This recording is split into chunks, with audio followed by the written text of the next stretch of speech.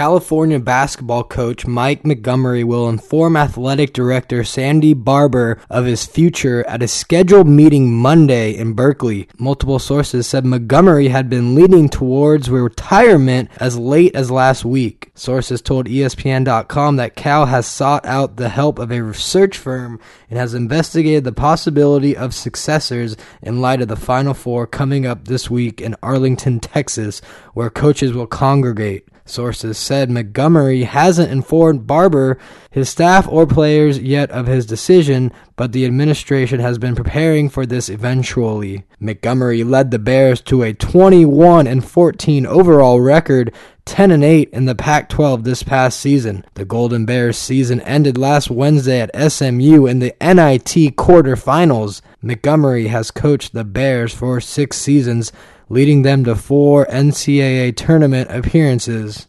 He coached multiple NBA players, including a number of high-level draft picks.